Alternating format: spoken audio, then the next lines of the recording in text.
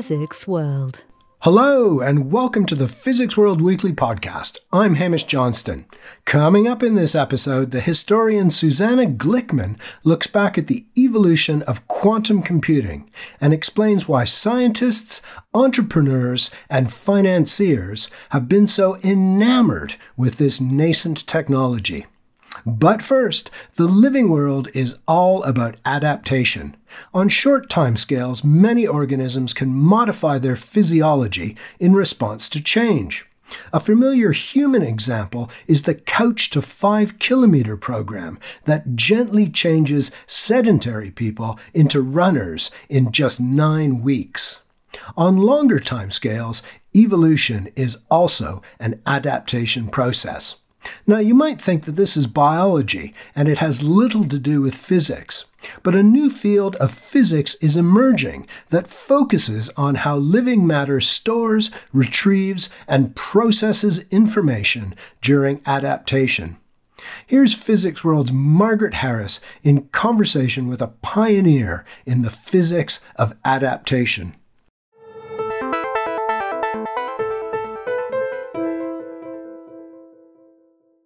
It isn't often that you get a chance to develop a new field of physics, but my guest today is aiming to do just that.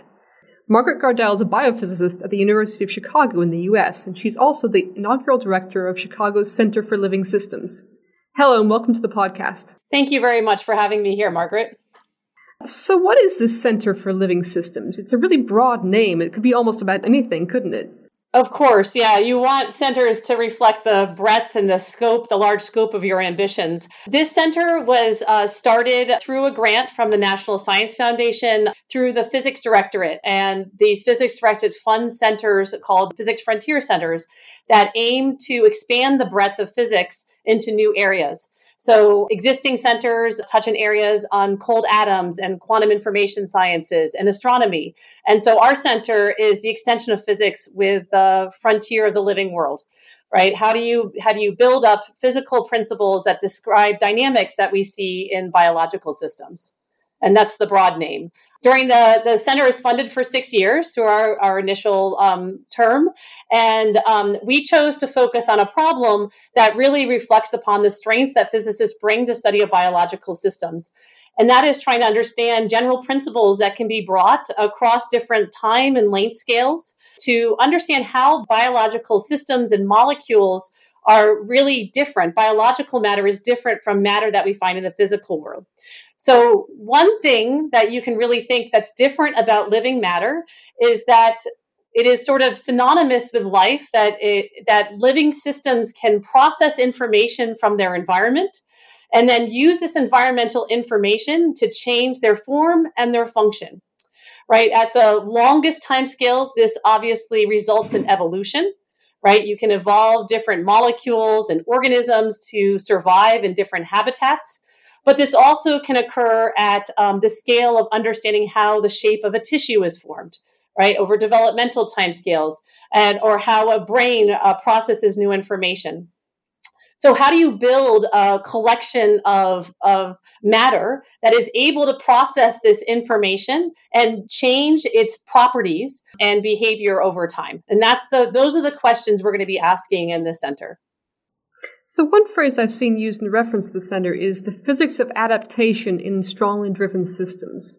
You talked a little bit about, the fact that organisms, unlike inert matter, can adapt to their environments. What's meant by a strongly driven system? Yeah, so in physical matter, right, you form the piece of matter and then it settles to its lowest energy state. Sometimes it can get frustrated and set in a metastable state, but it really takes a lot of energy to disturb it from this lowest energy state. Now, in living matter, you're constantly bombarded by energy. The scales of interactions in living matter is so weak, and the scales of energy that you get from chemical energy or light is strong enough to drive it out of these ground states or these metastable states so that the matter can explore different configurations. So when you are able to drive matter out of these metastable states and explore this landscape, that's what we mean by a strongly driven system. It's far from equilibrium, and it's able to understand, explore the dynamics of its energetic landscape in surrounding areas. And this is what we mean by adaptation. What's an example of a strongly driven system? Just an organism or something? For instance, I mean, anything, even at the scale of a biological molecule, right? A protein that is receiving chemical energy, and that chemical energy is driving conformational changes of this protein and now the protein to do work, right? This is exploiting an external energy source. So you aren't just relying on thermal energy of your of the water bath that molecule is sitting in, because biological matter is constructed out of biomolecules that all are enzymatically active. Basically, all of biology is strongly driven at these different scales, both from the molecular up to the organism, up to collections of organisms, right? So we think about a flock of birds, penguins, right? You might look at it and take a snapshot. If you ever see them closely packed enough, they form quasi-crystalline lattices, right? And so this is what you think of if you think of a collection of atoms. You can think of crystalline lattices of physical atoms, but you can think of each penguin as having an active stress or force or motion, and this also drives collective dynamics of this collection of organisms. So strongly driven can be applied at any of these scales. And the physics of active matter, the idea of thinking about systems where you have to consider these sources of internal drive and stresses, is an area of physics that's really been established over the past 15 to 20 years. And so we're building upon that to understand how strongly driven systems can adapt. How did you get interested in this area in the first place? Well, so I think that at UChicago, we became really interested in this question because there are a lot of researchers here. There's an interest from material science, right? So people who study the mechanics of soft materials and understanding how these materials, such as glassy materials from my colleague Sid Nagel, can store information from the metastable configurations of the glassy packings. And he has been exploring this for many years now, the past decade, to understand how the disorder in these materials can actually retain information of previous drive. So that's in a sort of fundamental materials question. Now, on the other side of this, those of us coming from a biological physics background have been understanding how to tackle descriptions of biological matter with increasingly quantitative tools that have been enabled by techniques and ability to control biological systems across these different scales that have come about in the past several decades. So we have now been able to collect data on biological systems and realize that this type of physics was really needed. And so we need to merge these areas of our understanding of physics of strongly driven systems with increasing quantities and capabilities of our data sets and control over biological data sets that we didn't have in the past. So it really, at UChicago, the idea for the center came from this nexus of collection of researchers interested in strongly driven and far from equilibrium materials from a sort of a condensed matter perspective, and a convergence of that with those of us who are studying this in biological processes. So what are the benefits of bringing together these two different groups of people to study these problems in a kind of an interdisciplinary way? Yeah, well, I think that if we think historically, what the field of physics has done is find principles that can be generalized, that are across systems, that become not specific to, say, the chemical origins or the molecular mechanisms of that process, and help us organize how to think about a problem and how to ask questions in this field. And in biological physics, this is a field that has really come to be developed. I would say that, for a long period of time, tools from physics were then being applied and exported to study quantitative biological problems. But increasingly now, the tools and the capabilities in this field are sufficient to demonstrate to us where new physics understanding is needed, because these systems are very different than the kinds of physics that we've developed for physical matter. So the advantage of developing this as a center, instead of, say, isolating it, say, we have colleagues in the center that are doing this for molecular evolution or molecular systems, understanding circadian rhythms, or immune response, or neuroscience, or developmental biology. If you only develop theories that are good in each of those questions of adaptation, you're not going to understand a sort of a general principle of understanding how these systems can work. And really, I think this is at the heart of understanding why life is different than, inert physical matter, right? So I think that this is the strength that physicists can bring, is really understanding what theories and ideas can bridge across these different scales. You mentioned some tools that have been fairly recently developed and have started to be applied to biological problems that have been brought in from physics. Can you give me some examples? Yeah, well, even starting, so I've been a faculty member for 16 years now. And so even when I started my career, the tools from molecular biology were really empowering a whole new area of quantitative biology and engineering. And this is tools from molecular biology, structural biology, and imaging. Right. So this has allowed us to both manipulate concentrations, activities of molecular species in living cells, engineer those molecules, synthesize those components outside the cells. So having control over this system, it's like, imagine a transition from a time where you're studying condensed matter physics and all you do is go out into the nature and ore the material that you find, right? That's what we were doing in biology, versus one where you can bring it into the lab and start to manipulate and play with it and really build up and find specific examples that you would like to optimize or understand specific unique properties of. And so that was the transition that's been happening in biology actually for I would say, the past 20 years or so. So that's allowed quantitative physical scientists to really start being able to ask and tackle these questions of how do we build mathematical rules and predictive theories of biological dynamics. Now, more recently than that, the imaging of biological and the ability to manipulate biological specimens through this molecular engineering has gotten increasingly, it's become more tractable and with more control. In the past, say, 5 to 10 years, it's really the ability to take machine learning or data science approaches to capture and infer new statistical correlations in this data. Because the other aspect of biological systems is, say, unlike simple materials, right? There's lots of different components that are interacting. And oftentimes when we're trying to tackle these questions, we impose a bias in our understanding from the physical world into what things we would like to measure on these systems. So what the machine learning and artificial intelligence approaches bring us is another tool in our sort of tool set that allow us to do it in an agnostic way to ask what correlations and what strong correlations exist in the data that without imposing our internal biases. So that's another approach that really has, it's just starting to see as powerful, and we're very interested and we are developing ways of integrating data science approaches into our ability to build new physical models of biological systems. So I'd say those two tools outside of physics have really allowed us to start asking these physics questions in new ways and really empower us to explore those. So the center, you mentioned, will be funded initially for 6 years. What do you hope to accomplish in that time? What sort of problems do you hope to solve?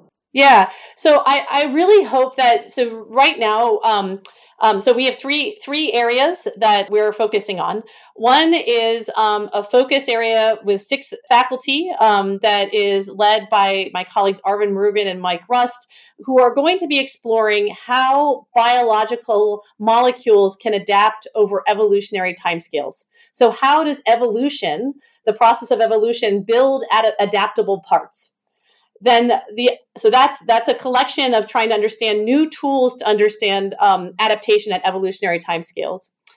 In another section of 6 faculty led by Aaron Dinner and Stephanie Palmer, this brings together systems of questions from immunology and neuroscience, so complex information processing systems, and asks us to understand how do these complex systems in biology, what information do they choose to select, and how do they take that information to change function? So how do you learn something new? How does your immune system know how much to be active and whether to activate an immune response? So they're going to be bringing together different areas of biological systems to develop new ideas about how do you process information in complex biological systems. The third effort, which I'm leading with my colleague Vincenzo Vitelli, is how do you build physical machines that are constituents of mechanochemical dynamical systems that are really at the heart of how biological organisms control their shape from the subcellular up to the tissue scale. So how do you actually build an organism that can control and change its shape over time, both during development, but also during processes like wound healing? So those are the three areas. You can see that they span different areas of this question of adaptation. Those are the scientific goals. In each of those, we aim to catalyze discussion. So develop leadership help lead our field, right? We're not the only researchers in the world studying this. So we want to develop collaborations and really catalyze new discoveries in this field for researchers who are interested in these questions, both nationally and internationally. It really seems to be that you're expanding what physics is about. I mean, when you started studying physics, most people learned about, forces on inclined planes and ballistic trajectories and this sort of thing. How did physics sort of evolve into being concerned with these kind of processes? Yeah, I mean, that's funny. I mean, I've always been interested in this, even going back to the kinds of questions I was interested in when I started selecting who to work for as a graduate student. I think that, if I think of the subsection of condensed matter physics, which really grew out of our ability to understand electronic structure and structure of matter in crystals, right? The idea of bringing in disorder into these systems and how do you actually drive these systems out of their lowest energy state is something that's been of interest to a lot of researchers. For a lot of the quantum systems are also strongly driven systems. And in material science, the idea of having adaptable function is also something at the forefront of material science. So I think that the edge of, say, traditional condensed matter is also moving to this idea of how do you get a reconfigurable, how does drive allow you to reconfigure your properties? I didn't quite answer your question, Margaret. I'm sorry. That's all right. When you take physics classes, because physics is such a mature discipline, I think education does start historically, right? So we start with fields that we've been successful at developing math to understand. But obviously, as a research area, physics has always been interested in developing mathematical formalism to understand more and more complex phenomenon, across different scales. So I do think that there's some interesting things to ask about what we teach our undergraduates and how to encourage them to go into what modern research areas. But I think, when you're undergraduate, you barely get into AMO physics, or, it takes a while to get into astronomy or high energy physics. So I do think that our physics education doesn't always hit upon what researchers do in the lab all the time anyways. And I think I think that is an interest of mine to think about how to incorporate more of those ideas into undergraduate physics education. Well, maybe some undergraduates listening to this podcast will hear about this and think, oh, that's what I want to do. Absolutely. Yeah. I always think about physics as an approach. And I fell in love with physics because it was a way to start using mathematics to understand the world around me. Right. And when you think about it that way, you can study anything using the tools of physics. Margaret Gardell, thank you very much. Well, thank you very much, Margaret.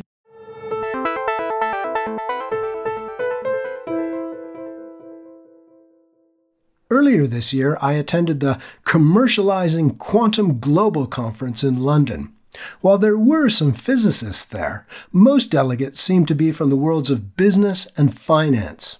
Indeed, it was clear that lots of money was being invested in quantum computing, despite the fact that the technology is far from settled.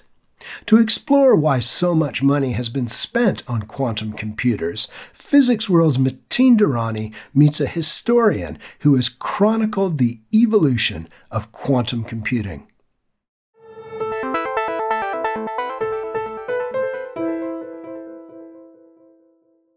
So I'm joined down the line by Susanna Glickman, who has just done a PhD in the history of quantum computing. Hi, Susanna.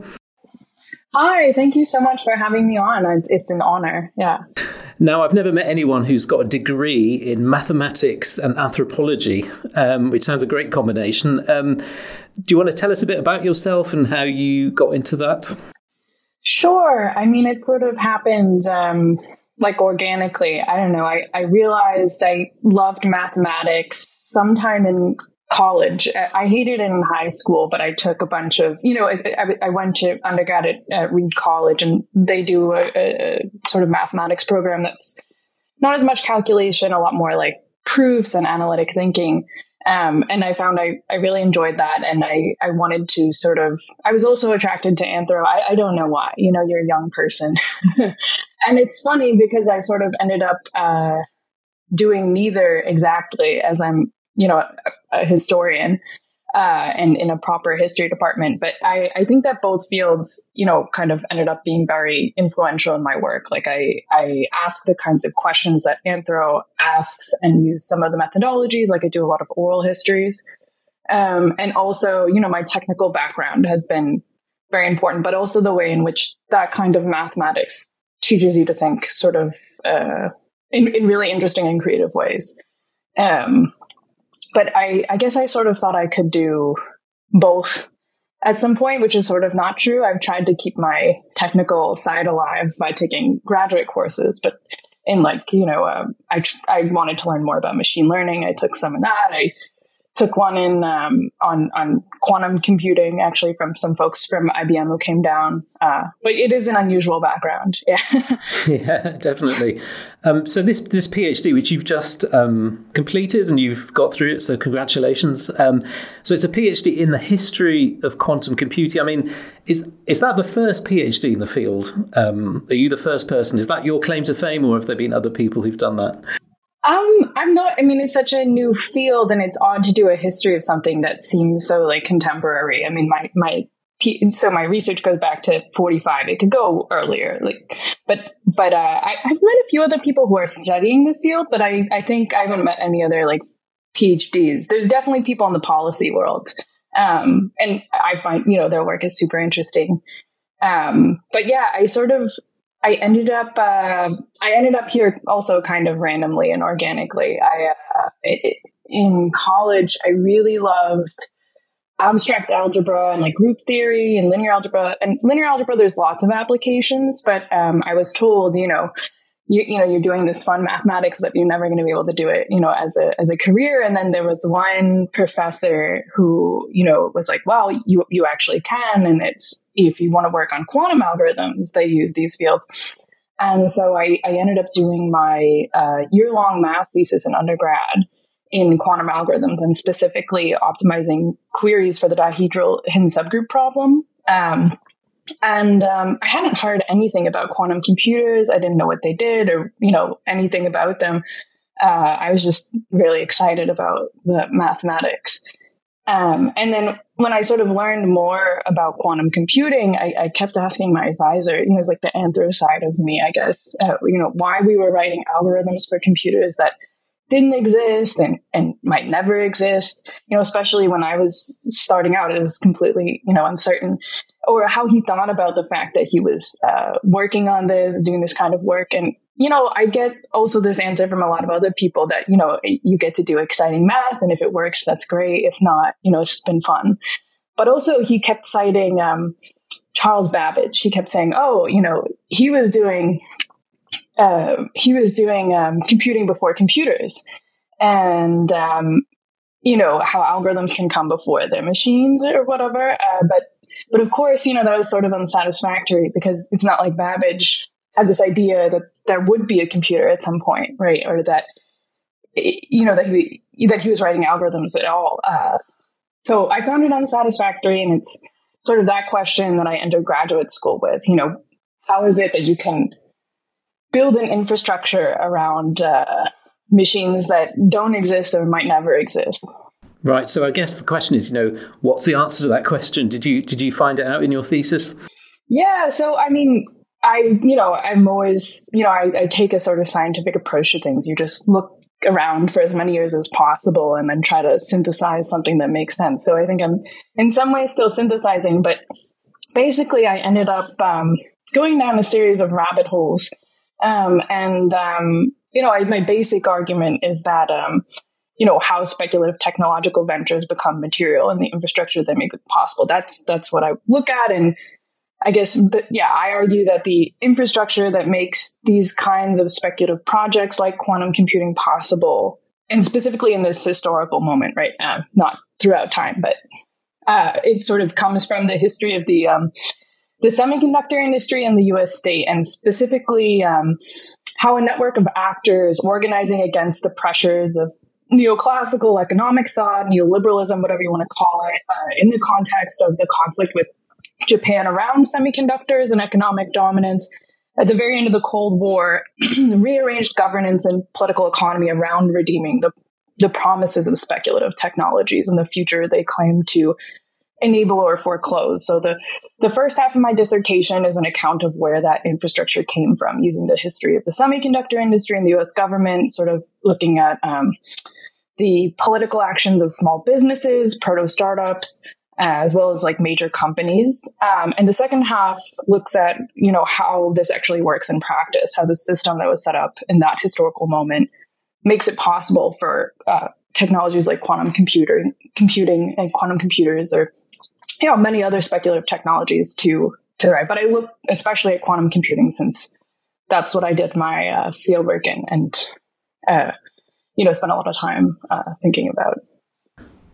So who were the people who, you talked about funding a technology that doesn't exist yet. Is that a hard thing to do, to persuade funders to put money into something and set up industries in areas that don't exist yet? What powers of persuasion do people need to get that to happen? So I looked at like a number of different things. I think it is a tough lift. The assumption I came in with is this is an extraordinary thing that this network of people have accomplished. And I, started out by following around a lot of the early practitioners. I'm definitely at the generosity of people like, Scott Aronson and Charlie Bennett sort of letting me look at, and meet all of these early practitioners. And I got the sense that there were a few different things happening. And part of it is this semiconductor stuff that I'm talking about, and the way in which both at a material level and ideological level, it constructed, these massive infrastructures, but also, part of that, and the semiconductor industry does this as well, as I looked at the role of history and the way that history becomes in many ways functions as like a predictive device. So the way that you tell history and the way that you represent history and how powerful that is, and how it's frequently used to sort of project futures as, and present them as sort of inevitable or natural or something like that. So it's the kind of power of historians. And Bob Crease, who wrote about your thesis in a recent article on Physics World, he said he was surprised, the approach that quantum physicists took to keeping their material, that they sort of kept hold of it because they kind of felt they were on the cusp of this incredible breakthrough technology. Was that true? Did they have sort of material to hand? Is that, he was saying that they kept stuff knowing that this was going to be gold dust for historians? Yeah, I kept being surprised at the ways in which practitioners, and not only were they sort of preserving history and telling their own histories, I think in some ways because they felt like, because history ends up being such a powerful tool in policymaking and funding, I think they wanted to, have it told the right way. And, but also that they'd actually engaged with my field a lot. Like you were very up to date on the literature in my field, which I thought was fascinating. You don't often have that luxury, or like get their, they wanted to talk to me about how the history was written. And, but the field is very diverse. I met a ton of different people with different relationships to the history. Some people have but they were all, what was common between, even the tech side and the more sort of like traditional physics side was this keen interest in history, which, yeah, as a historian, it's a luxury, but also in a way you get all this material, it's selected for you, it's a little overdetermined. And, I've been trying to think through as I begin the process of turning this into a book, what that actually means for me as a historian writing about the field. Oh, so you've got a book out as well, is that right? Or do you mean your thesis? Oh, typically what happens is you turn your dissertation into a book. And so, I'm beginning to think about what that would look like and, what I want to add and, the things I want to I left a few questions open that I want to close, but I intend to publish a book. Excellent. And so is there a message you've got for people listening who are working in quantum computers? What should they do to sort of help shape that history? The field does contain multitudes. I've met people and there's not exactly something I can say that would pertain, to everyone, but I found people in the field to be quite thoughtful about this, but I guess, in general, being mindful to avoid sort of the tech hype and sort of bubbles in the infrastructure that's built around sort of pump and dump cycles in the tech industry, while also getting like the funding that obviously they need to do their work. And the amazing amount of fundamental research that's come out of the field. I think that, I also really, when I met the early practitioners in the field, I really came to admire the kind of, maybe because the field was so small, but I came to admire the community that they built together and like the intellectual curiosity and spirit of wonder at like what they were doing in these early communities. And I hope that adheres through the field, even as it does get, commercialized and brought into all these other kinds of, infrastructures. I mean, are there many other people doing what you're doing, or is it just you on your own? That must have been quite daunting to sort of feel you've got to be the first person in this area trying to set the tone and find out all the sort of basics. It must be quite difficult. Yeah. And I wanted to strike a balance and it's also a difficult thing because, there's not a lot of secondary literature that you can rely on. And that's why I waited so long to publish on it, because I really wanted to talk to everyone and do a lot of archival work and sort of absorb what was there before I made sense of it. And, I do feel like there's, some responsibility in shaping especially because my research is about, the ways in which histories get used in policy, the way that histories get used in constructing things. That it means that the role of the historian is different than, we often like to think of ourselves as outside politics or, there's been these debates in my field for a long time about, what our role is in intervening in the subjects that we, anthropologists are always, thinking about this because of the currentness of that, but the historians sometimes have the luxury not to. But I think, what I found and how much the history has to do with what happens in the present, it made me feel like I have to really think carefully about, how I'm presenting this. Because my gripe about physicists is that, they look down, do they look down their nose a bit at history? They think, oh, well, history's easy. I could do that. You often get physicists, they retire and they go, right, I'm going to do a bit of history, as if it's some sort of very simple thing. I mean, you're a sort of professionally qualified historian. Does that annoy you? Do you find that attitude quite a bit? Well, maybe I had the good fortune to be with people who I kind of kept expecting to get that attitude. And, I definitely, when I was in the role of an anthropologist, you would absolutely get that attitude. And for some reason, I felt like they had a lot of respect for history. I mean, they did want to, there are all these people who want to be amateur historians, but I think for the most part, they understand themselves. They want, they kept being like, I want this written the right way. I want, a historian to do it, which made me feel like they have but I do think you're right. There is this, sense in which there's this separation between STEM, which is really quite serious and for the people who have the best minds. And then there's the social sciences and humanities, which are, sort of lesser. And I kept expecting to see more of that than I did. And maybe it's just because I'm a historian. I kept introducing myself as a historian. I do think that, I also agree that it does require, a sort of, discipline. Like you do have to be in the discipline to write a certain kind of history. I was going to say, sorry, we're slightly going off track a bit. I mean, what is the secret to being a good historian? I think, what skills do you need? What sort of attributes do you need that maybe physicists might not realize are the sort of key things to do good history?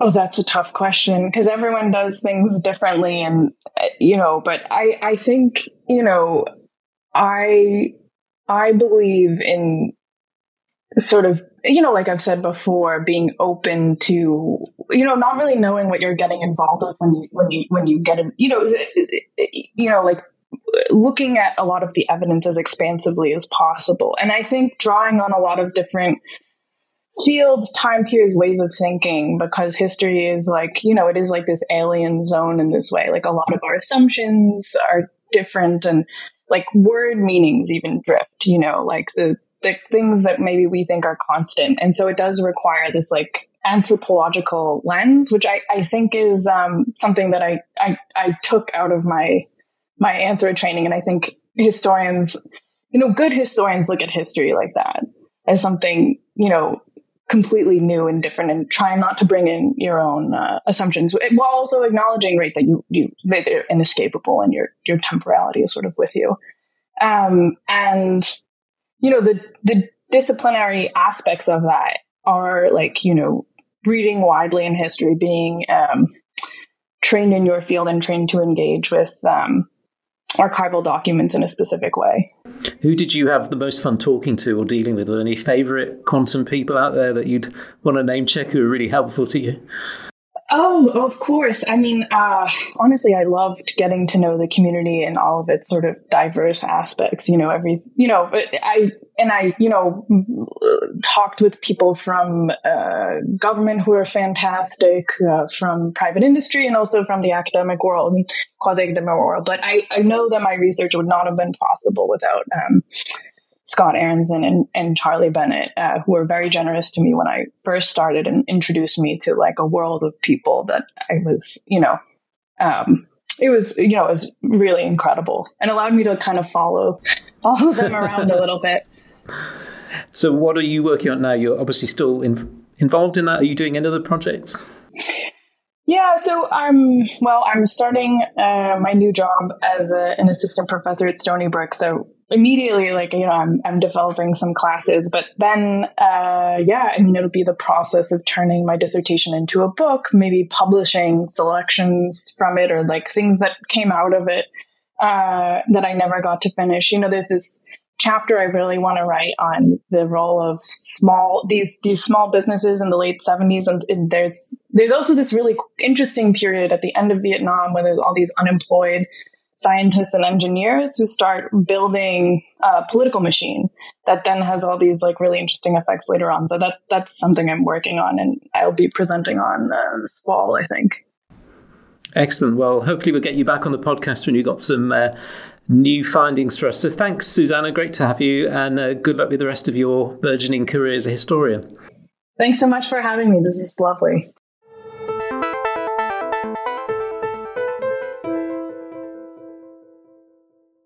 That was the historian Susanna Glickman in conversation with Mateen Durrani.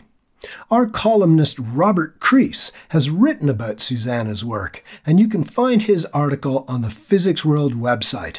Just look for the headline, "Why was so much spent on quantum computers before they even existed?"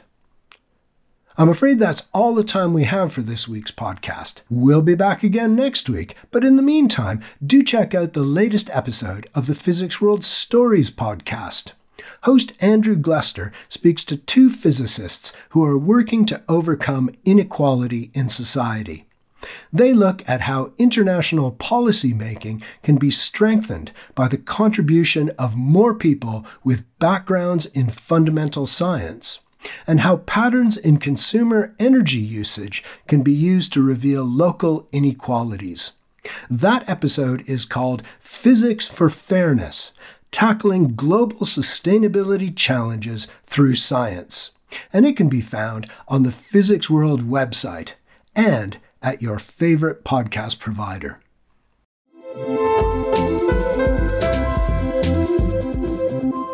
Physics World.